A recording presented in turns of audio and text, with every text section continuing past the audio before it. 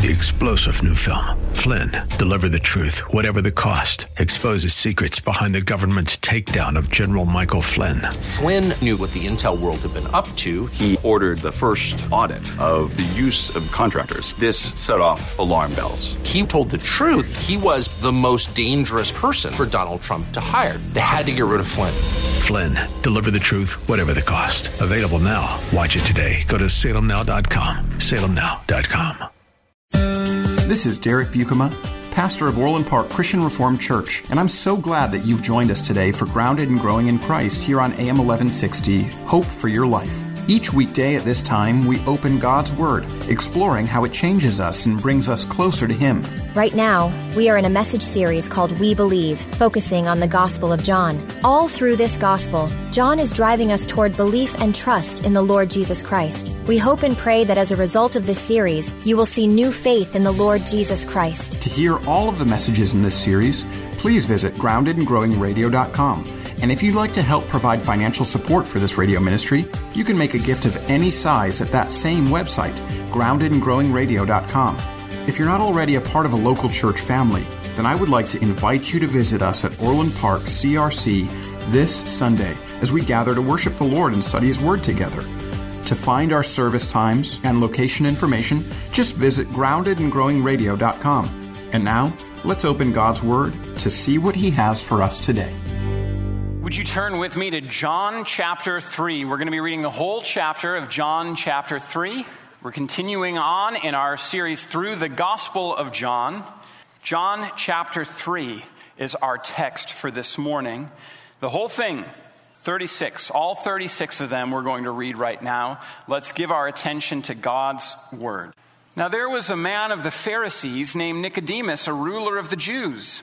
This man came to Jesus by night and said to him, "Rabbi, we know that you are a teacher come from God, for no one can do these signs that you do unless God is with him." Jesus answered him, "Truly, truly, I say to you, unless one is born again, he cannot see the kingdom of God." Nicodemus said to him, "How can a man be born when he's old? Can he enter a second time into his mother's womb and be born?" Jesus answered, "Truly, truly, I say to you, unless one is born of water and the Spirit, he cannot enter the kingdom of God. That which is born of the flesh is flesh, and that which is born of the Spirit is spirit. Do not marvel that I said to you, you must be born again. The wind blows where it wishes, and you hear its sound, but you do not know where it comes from or where it goes. So it is with everyone who's born of the Spirit." Nicodemus said to him, "How can these things be?" Jesus answered him, "Are you the teacher of Israel, and yet you do not understand these things? Truly, truly, I say to you, we speak of what we know and bear witness to what we've seen, but you do not receive our testimony. If I've told you earthly things and you do not believe, how can you believe if I tell you heavenly things? No one has ascended into heaven except he who descended from heaven, the Son of Man. And as Moses lifted up the serpent in the wilderness, so must the Son of Man be lifted up, that whoever believes in him may have eternal life. For God so loved the world that he gave his only Son, that whoever believes in him should not perish, but have eternal life. For God did not send his Son into the world to condemn the world, but in order that the world might be saved through him. Whoever believes in him is not condemned, but whoever does not believe is condemned already, because he has not believed in the name of the only Son of God. And this is the judgment. The light has come into the world, and people loved the darkness rather than the light because their works were evil. For everyone who does wicked things hates the light and does not come to the light, lest his works should be exposed. But whoever does what is true comes to the light, so that it may be clearly seen that his works have been carried out in God." After this, Jesus and his disciples went into the Judean countryside, and he remained there with them and was baptizing. John also was baptizing at Aenon near Salim, because water was plentiful there, and people were coming and being baptized, for John had not yet been put in prison. Now a discussion arose between some of John's disciples and a Jew over purification. And they came to John and said to him, "Rabbi, he who was with you across the Jordan, to whom you bore witness, look, he's baptizing, and all are going to him." John answered, A person cannot receive even one thing unless it's given him from heaven. You yourselves bear me witness that I said I'm not the Christ, but I've been sent before him. The one who has the bride is the bridegroom. The friend of the bridegroom who stands and hears him rejoices greatly at the bridegroom's voice. Therefore, this joy of mine is now complete. He must increase, but I must decrease. He who comes from above is above all. He who is of the earth belongs to the earth and speaks in an earthly way. He who comes from heaven is above all. He bears witness to what he has seen and heard, yet no one receives his testimony. Whoever receives his testimony sets his seal to this, that God is true. For he whom God has sent utters the word of God, for he gives the Spirit without measure. The Father loves the Son and has given all things into his hand. Whoever believes in the Son has eternal life. Whoever does not obey the Son shall not see life, but the wrath of God remains on him. Amen. When I was in high school, there were consistent advertisements for what I think was called the ab belt at the time. I don't know if you ever saw these, but the promise was that if you just put on the ab belt, there would be little electricity that would be shot into your abdominal muscles and they would contract and you would get ripped just by wearing the belt for 30 minutes a day. I did a Google search for ad belt on Wednesday of this week, and the only advertisements on Facebook since that period of time have been for the ad belt or various, derivations thereof. Some are called the flex belt, one's called the power belt. It's more than you need to know about the belt, but the promise is this, that with very minimal effort, you're going to get these great results. That all you have to do is invest a little bit of payment and a half hour a day where you put this on and where it makes your muscles contract and you are going to be ripped. Very minimal input, a lot of benefit. Now, I think that sometimes people think that Christianity is the same sort of way. You say the sinner's prayer, you put in minimal effort, and you get substantial benefit. That you're going to get all sorts of more benefit than you anticipated given the really low cost of entry. It's like an ab belt that you can put on now and again, and when you do, you're going to really experience being spiritually ripped, perpetual improvement with no real cost. We can subtly fall into this idea with regard to the gospel. We can adopt a mentality that's no different from that of the culture, a live and let live, you only live once, keep out of my business sort of mentality. And we welcome Jesus and desire the improvement that he gives to us so long as he doesn't bother us. Now, John chapter 3 confronts us head on. If that is ever your mentality, it's sometimes mine. I want the benefit without the cost. Jesus comes to us in John chapter 3 and tells us that the call to follow him is much more totalizing and much more costly than we might be tempted to believe. But also, the benefits are substantially more glorious than you could possibly imagine. Not just some spiritual strength, but life everlasting, life that is indestructible, a life that does not die. And so in John chapter 3, we see that Jesus offers to us a new life with incredible blessings and freedom from drastic consequences and a new object of attention. You've been listening to today's message from Pastor Derek Buikema. To learn more about Orland Park Christian Reformed Church, listen to past programs, and to give a gift to support our work preaching the Bible on AM 1160 Hope for Your Life, visit us today at groundedandgrowingradio.com. And while you're there, please sign up to download your free copy of the ebook, Answering 7 Hard Questions That Christians Ask. Again, that's groundedandgrowingradio.com. And now, more from Pastor Derek in our series called We Believe, focusing on the Gospel of John. We pray that as a result of this series, you will see new faith in our Lord Jesus Christ. John chapter 3 Jesus offers us first a new life. The reminder at the beginning of this section of Scripture is that Jesus doesn't just ask that you once speak the sinner's prayer and then go on living like you have been living, but he calls you and me through his call to Nicodemus to be born again. There's something remarkable that happens. This learned religious leader comes to Jesus in the dark of night. There was this man named Nicodemus. He's a ruler of the Jews described here in the scripture. He comes to Jesus by night and he asks him some questions. Nicodemus is a member of the ruling authorities. He's one of the 70-member ruling body in Israel. This means that he was an exceedingly upright and moral man, characterized by an obedience that the people took note of. He followed the commands of God. His obedience would have been an exacting one. And so they placed him on the ruling council among those who were the most obedient to God's ways and his law.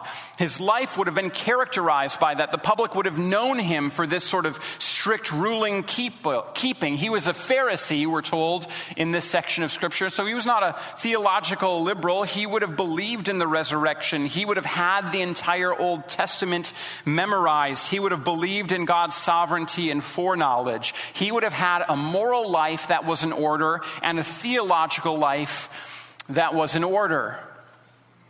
And what's more than that, he comes at night. And test this as you read it and consider it. It does seem to me as I read this that indicates a sincerity of question. He doesn't come to oppose Jesus. You know, in John chapter 1, there are people that are sent from the religious ruling elites to kind of get at what John is doing, and they question him openly and oppositionally in the presence of a lot of other people. And so it's not like that was something that was foreign to these religious leaders. If they wanted to question somebody with regard of kind of checking them and what they were doing, they could come at day and oppose him. There are plenty of stories throughout the Gospel of John and the other Gospels of Pharisees and teachers of the law and Sadducees coming to him to question him, to try to trip him up, to try to embarrass him in the presence of other people. But Nicodemus comes at night. He's not coming for a disputation with the Lord Jesus. He's not coming to be noticed.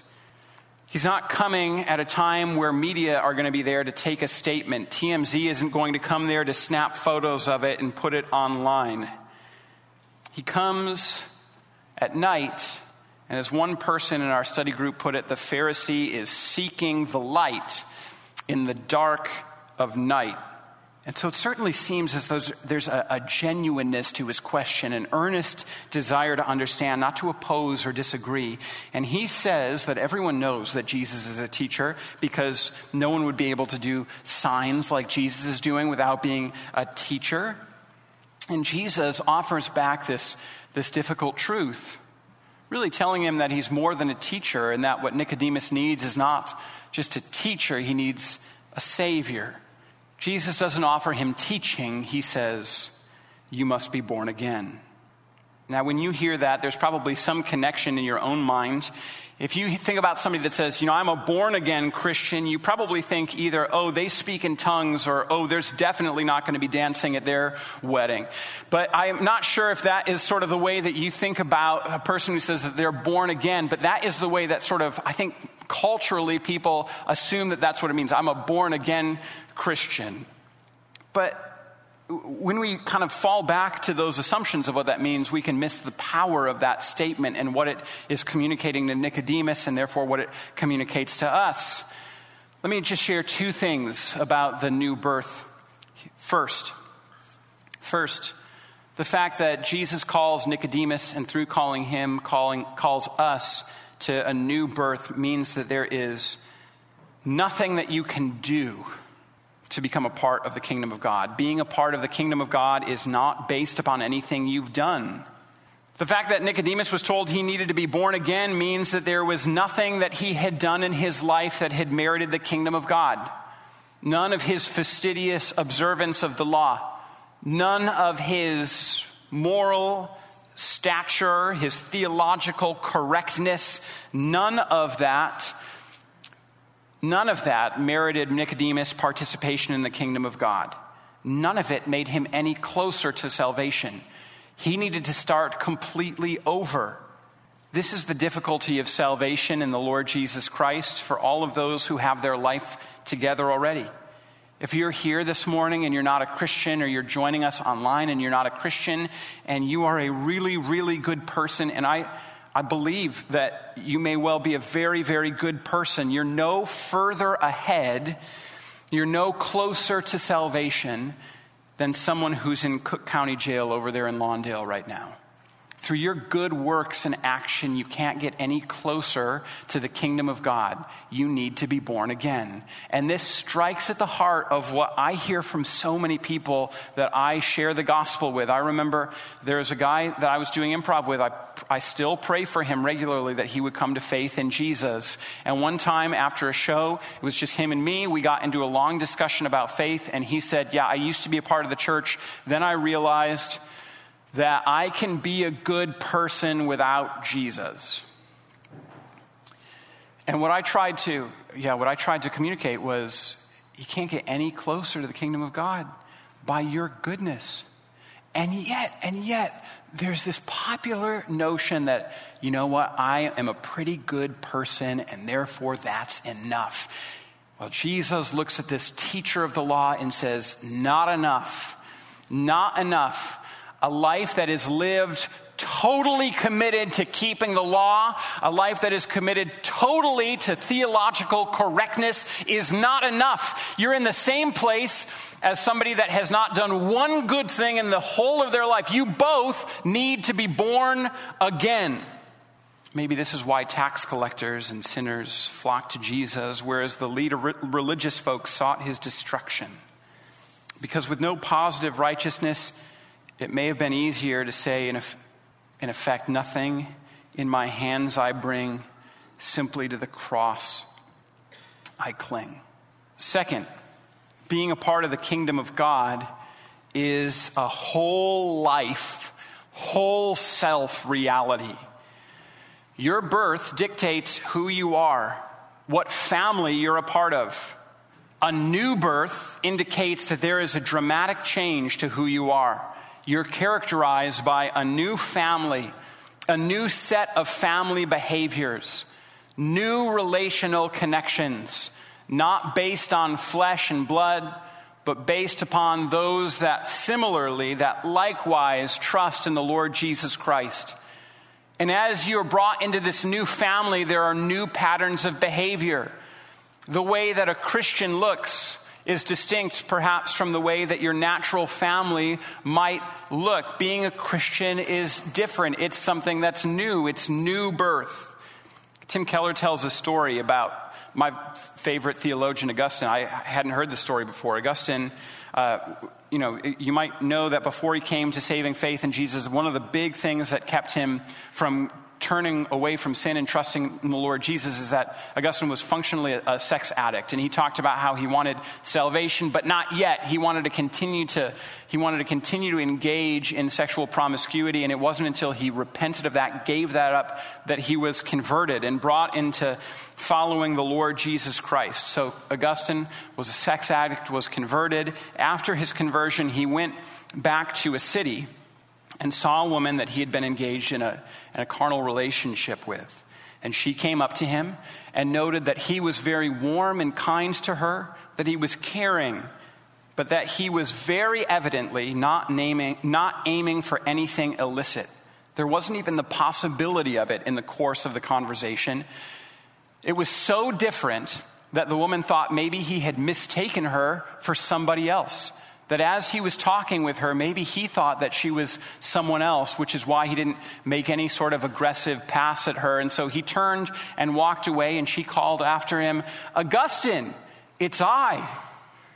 And he turned back at her and smiled, and he said, "Yes, but it is not I. Yes, but it is not I." And what he was communicating is that he had so completely changed. He had been born again. He was a part of a new family. He was characterized by new behaviors. And so as he encountered some of the sins of the past, he said, "It's not me anymore. I don't do that anymore. I'm a new person." That's what the new birth is. Nicodemus is, I think, understandably confused by what Jesus is saying, and so he asks, how can this happen? And Jesus offers another prophecy. He says, in effect, through my crucifixion. In John chapter 2, he had said, you destroy this temple and I'll raise it up again in 3 days. He was talking about his own body. He was saying, you're going to kill me. I'm going to rise again from the dead. He says now, just like the snake was lifted up in the wilderness, so will the Son of Man be lifted up. What he's saying is, last chapter, he prophesied that he would die and be raised again. Here in John chapter 3, he prophesies how it's going to happen. He says, I'm going to be crucified. This is how the new birth happens, through my crucifixion, through my death. And it shows us again how the natural birth and the new birth are related. For both, when you are born, you contribute nothing. When a baby is born, they don't help their mother out at all with that birthing process. Painfully so. You contribute nothing to your birth. You contribute nothing to your new birth. Instead, someone else experiences excruciating pain for you. Somebody else bleeds for you. And you are delivered from darkness into light.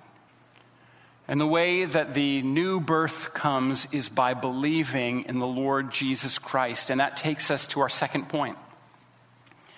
That we're born again into this new life, and this new life has incredible blessings and freedom from very serious consequences. So here we come to perhaps the most well-known verse in Scripture. And it's for good reason that it's so well-known. It's such a concise, beautiful statement of the good news. For God so loved the world that he gave his only Son, that whoever believes in him should not perish but have eternal life. Let's break that down. For God so loved the world. The passage begins by acknowledging that the love of God is prior to anything else. The love of God existed before the universe existed. The love of God shared among the Father and the Son and the Spirit overflowed into the good act of creation. God's love existed before the world existed, and it existed before humanity existed. And despite the fact that we as humanity have given God myriad reasons not to love us, God still loves us. It's not conditioned on what we do. He is in his very nature love, and he continues to love. God so loved the world, and because of that love, he gave his only Son. God's love is self-giving. God's love is always self-giving. Out of that love, God created the world. He created everything seen and unseen in all of its fullness and all of its grandeur and all of its majesty. And then he created, as the crowning jewel of his creation, humanity, man and woman, and we rebelled and threw this beautiful creation into futility. And yet God did not give up. Instead, he gave his Son to save and redeem. And Jesus came to earth, and Jesus gave his body given for you at the cross, his blood shed on the cross for you, his righteousness given by his resurrection for you. God so loved the world that he gave his only Son, that whoever believes in him should not perish but have eternal life. And this tells us explicitly that there was a problem that Jesus the Son came to fix, and that is the problem of perishing. That is the problem of death, the problem of dying. Sin always brings death, and because humanity has sinned in whole through the sin of Adam, and because each of us sin individually, we all die. And John 3:16 tells us that there is one way to escape death, and it's to acknowledge that we have sinned. To acknowledge that we are those who need Jesus, who need his salvation, who need him to be lifted up on our behalf. That is a hard thing to do, to recognize our own need to be saved, to admit that we need the gospel. And yet, when we turn from sin, when we recognize sin not just out there, not just in other people, but in ourselves, and give it over to God and say, I don't want my sin anymore, I want you instead, you are given an incredible blessing, eternal life, life that will not end. In the Gospel of John, things just keep getting better and better. The focus on belief continues to be there in every chapter, but each chapter gives to us belief in a specific way, in a specific light, with a particular grandeur and glory. In chapter 1, we're told that the disciples believe that Jesus is who he claims to be, that is the Messiah, that he is the hope of the people of Israel, and they begin to follow him. In John chapter 2, they believe that he is God. Later on in John chapter 2, they believe the Scripture. They believe what the Scripture says. And here we're given even more information about what the meaning of this belief is, that to all who believe, the promise is not just that you know a truth that other people don't get. No, the promise is that if you believe, you will never die. That's glorious. So trust Christ. Believe in the Son.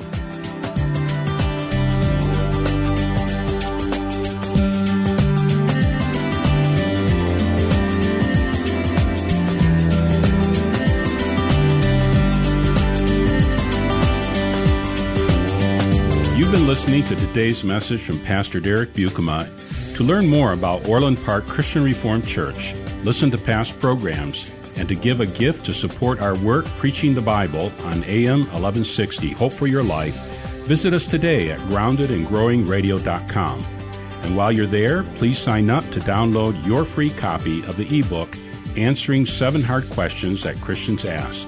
Again, that's groundedandgrowingradio.com.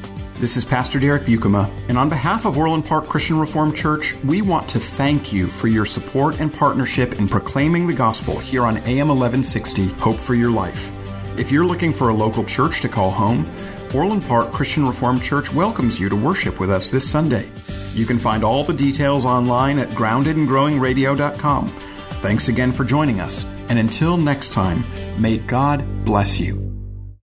3-star General Michael J. Flynn, head of the Pentagon Intelligence Agency, knew all the government's dirty secrets. He was one of the most respected generals in the military. Flynn knew what the intel world had been up to. He understood its funding. He ordered the first audit of the use of contractors. This set off alarm bells. The explosive new documentary, Flynn, Deliver the Truth, Whatever the Cost, uncovers the facts behind this scandal. Flynn told the truth. He was the most dangerous person for Donald Trump to hire. I find out the worst enemy that I'm going to face in my life is right here in America. They took my assessment and they wanted me to change it. And I was like, I'm not changing it. They had to get rid of Flynn. With in-depth interviews, archival footage, and never-before-seen personal records of the man behind the headlines. I just felt like I was drowning. Flynn, Deliver the Truth, Whatever the Cost. Available now. Watch it today. Go to salemnow.com. salemnow.com.